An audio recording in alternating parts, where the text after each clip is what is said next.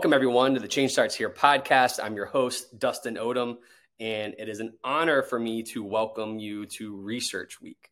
What is Research Week? Research Week is when we get people who are way smarter than me, bringing really insightful conversations regarding practical and tactical research-driven insights to the most important issues of theory and practice in our field today. Enjoy this conversation. It's an honor to have them. We are excited to welcome you to Research Week. Hello and welcome to episode 2 of Research Conversations here in the 23-24 season. I am joined by Jennifer Chevalier and Kim Yaris. Welcome, ladies. Thanks, Glad Eve. to be here. And we are so excited to get the second episode going.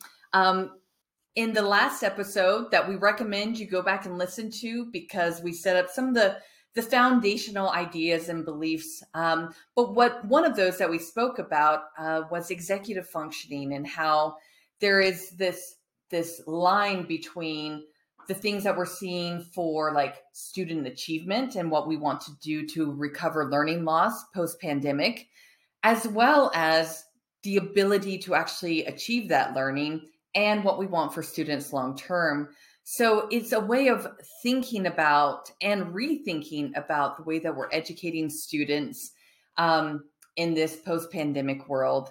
And that's really where we started the conversation last time. Yeah. And, since we had that initial conversation, I've been kind of wrestling with how our message may come across, because we're trying to make the case that these executive functions are kind of must-dos. Not just nice to do's, because they are the foundation of academic skills, workforce readiness, and, just life in general, and how that could be received by people in the field. Because I can remember a time when my response to our first episode would have been like, oh, great, here's one more thing to put on my plate. Yeah, you know what?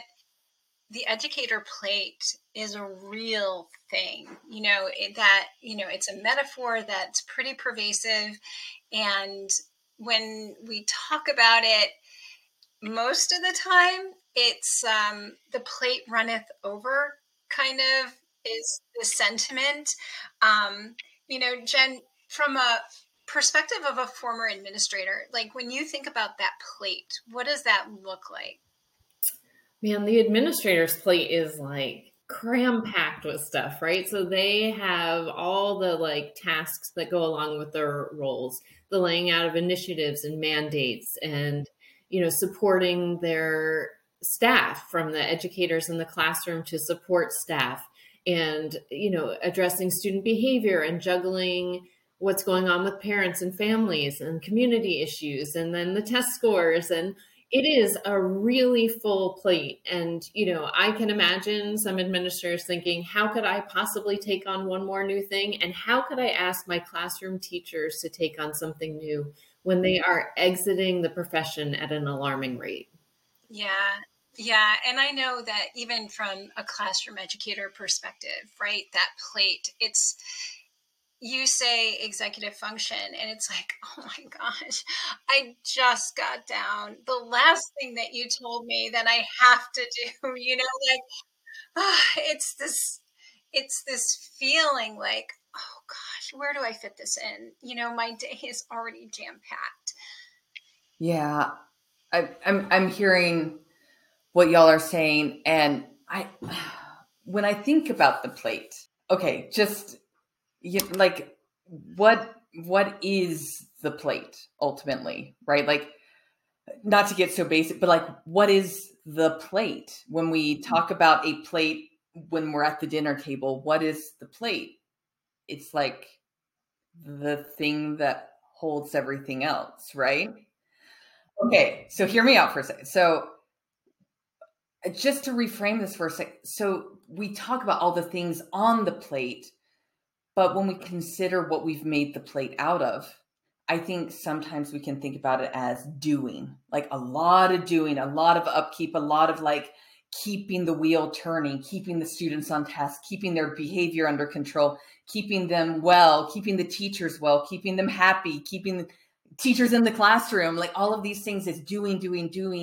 And it is so us like just by nature, like these are the things I can control. These are the things that I can do. But when we step back and go, what if I could do it more effectively? Or what if I thought about the plate a little bit differently and it allowed me to put different things on the plate? Because as the cognitive neuroscientist here, like what I think about is the cognitive pieces that hold up everything else. And for students, that's executive functioning. Like that is the plate for them. Like their ability to manage their emotions, to manage their behavior, to be self-regulated learners, all of that is tied to what they have on their plate. But that's the same for us too as adults. Like our wellness, our ability to, choose certain priorities over others. And so I just want to put that back to y'all. Like, is that a reasonable way to think about maybe reframing the plate? And not to say it's not absolutely valid where administrators and educators are coming from with all these things, but to invite ourselves to just kind of rethink this idea of what your plate looks like. What is the plate? So when you're talking, I'm having maybe an aha. So I want to check with you to see if, our thoughts are lining up here. So in talking about the plate as this vessel that holds everything, and this problem that we educators sometimes feel like, where do I fit it in? Are you suggesting that it's not something new that we're taking on, executive function? Well, I mean, we're always making a choice about executive function, whether we're making an active choice or not, like whether we support the development of it or we're actually like holding students back from developing just in the ways that we direct their learning instead of like turning it over to them, whether we're helping them to learn the skills to manage themselves or whether we're teaching them that you are the regulator, that you as the teacher regulate them. They don't have the ability to regulate themselves.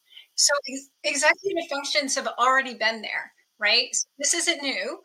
And now what I hear you saying is that we could just make these small adjustments, and we could put them, kind of like work them into our lives as educators without thinking about it as being one more thing, right? So I'm just wondering if that were the approach. Like, one thing that's coming to my mind, right? So we talked in the last episode about the three biggies: cognitive flexibility, inhibitory control, and working memory, right? So inhibitory control, for example, like that's impulse control. And we all know that in classrooms, we always have kids calling out, or, there's always these conversations about unfavorable behaviors. But inhibitory control is one of those things that if we got that in check, then it might make more time to teach those instructional objectives that we've got laid out for ourselves, right? Yeah. Yeah. So, but like, how do you bring in a practice that helps the student to learn inhibitory control? Like, what's something that you might already be doing, or like working memory or cognitive flexibility? What are those practices? So, for example, I was an elementary school teacher for many, many years. And, as an elementary teacher, you're always lining kids up to take them to lunch or to take them to gym or to take them wherever in the classroom. And so that's like an opportunity. So I might say something like, okay, anybody who's wearing a red shirt, you can go ahead and get online, or if you're sitting at table 3. But inhibitory control, that's a great place where you can kind of bring some fun into the classroom. It could be like a Simon Says type of thing, and or a Red Rover kind of thing, where they get to practice impulse control. That's a simple way, and it kind of heightens engagement. They get excited. That seems like a really simple adjustment that we could make. I almost think, or this is making me think, that it's just about looking at where executive functions already show up and then being more intentional about amplifying them. Like, do you have another example? That's really applying it to the classroom is like really helping me to think about this, and how we can really do this in a realistic way. I do have another example, but before I jump to that, as the two of you were thinking and talking about the inhibitory control, the impulse control, I got thinking about how much time as a classroom teacher or as a school leader we spend addressing behavior challenges and trying to shift focus back to the work and kind of realign the behavior. But what if we spent that time laying the groundwork for this inhibitory control so that students could manage their own behavior? It would probably take about the same amount of time in the beginning as reacting to the behavior, but over time, the students would develop that skill, and then that would free up more time as, a classroom leader or a school leader, because you don't have to address those behavior challenges anymore because the kids are owning them and, controlling those impulses. So I love where you both went with that. And, I shared in the last episode that working memory is a challenge for me.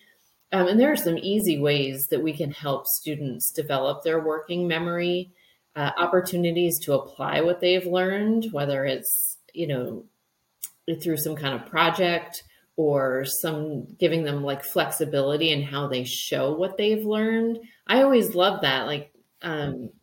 If I had a choice of how I showed the teacher what I knew, I could move away from the modalities that weren't good for me and really focus on the modalities that are good for me. And so as a classroom teacher, I was able to give students that flexibility in a lot of circumstances to show me what they would know. And most of the time, the ways they would show me would be so much more work and effort than what I would have just asked them to do. But they were so excited to have choice and voice in it that they would work on it at home, and they would ask, if they could come in early and work on it.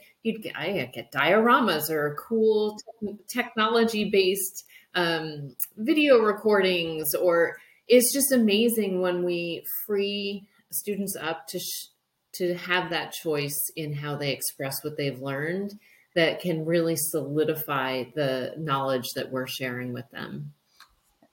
Yes. And I think I want to circle back to what you were saying at the very beginning about just like the way that this saves time, but I want to apply it, to a classroom, like the cognitive flexibility, like one of the ones we haven't talked about yet. See if I'm getting this right. Like, I think a lot about the research on critical and creative thinking and how important those are as academic skills.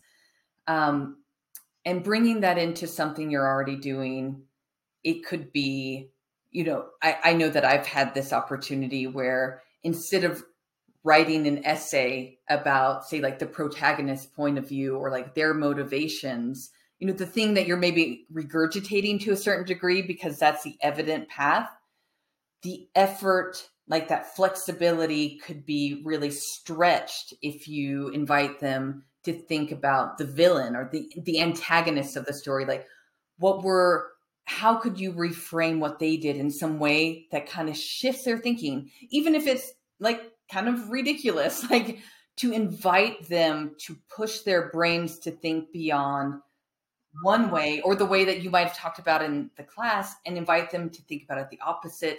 What you're doing in those moments is teaching them and building that creative flexibility muscle. And it feels like from the Red Rover getting in lines to, giving them these choices and helping them to maintain this information because it's more relevant to them. I think something that's really important here is to be explicit with them about the ability they're growing through this. So it's not just sharing with them, oh, you did a nice essay there, but helping them to feel confident, because that feedback on executive functioning, it's just like any other skill that we develop. It matters how you give feedback on it. And so I think that just being explicit with them, saying what you did there was you really stretched yourself. That was really your ability to do that will serve you as you do this, maybe something they're interested in. Maybe that's their next essay, like how doing this helps to serve this big goal that they have. That cognitive flexibility you were just talking about, where you kind of take on the other viewpoint, I think that goes a long way to developing empathy for others too, right? When you have to get out of your own head and your own perspectives and see something from a different perspective, it can really move us to a place where we have a deeper understanding and curiosity about people instead of just automatically resisting something that sounds different than what we think about. So I love that idea. And so to kind of summarize what I hear us saying in this, we started with this big question about how do we fit it all in? And there's like 2 words that I would take away with me. One is intentional. Be intentional about where we're already doing it and just kind of amplify it. And also to be explicit, to help kids see the way that they're growing because they're doing these things. And that just feels like, I started with some angst and anxiety, like, oh, where am I going to do this? But I'm like, that feels really doable to me. Yeah. When I like that. I like that recap. And I also like what's been coming up. I think my recap would be, I'm hearing a lot of other words, like a lot of other outcomes that we want, like the empathy, like, bringing up critical and creative thinking and, behavior management. And that conversations like this are what led us to the approach we're bringing to this entire series. Is if you are an educator and administrator and you're not quite convinced yet, or you're motivated, you're interested in opening your mind to like, okay, maybe there is time for this, but those examples don't apply to me. We get that. And we get that thinking through this and shifting educational practice, having examples and having discussions and thinking about this over time and with lots of different ways of thinking about it is important. And that's why the way that we've set this up is to take a competence that's related to, that has a direct connection to academic achievement and a direct connection to workforce readiness, back to our first episode, and to use that for just talking about talking about it through an entire episode, just that one competency, just really dissecting it in important ways and applying it in ways that we hope will be very useful to the teachers you work with, or if you're an educator yourself.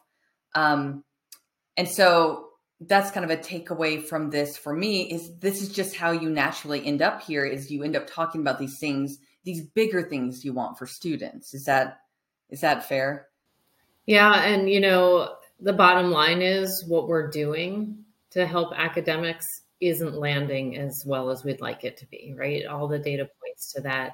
And so we have to be open to considering what's missing. Obviously, we don't give up the instructional practice, but chances are it's not just a new curriculum that's needed, right? We keep searching and trying different ways of coming at the instruction through different curriculum. But if it was just that, I feel like we could have found the solution by now. So, what's missing? And I think we're making the case for it's these executive functions. Unfortunately, we're out of time for today. So we invite you all to join us again in 2 weeks for our 3rd episode, where we dive into one of those competencies that Eve talked about. We'll be starting with self-awareness and how that helps build executive function. Thanks for joining us. Please support us by subscribing to our YouTube channel, podcast on Apple or Spotify, and help us celebrate the beautiful, messy work of shaping human potential.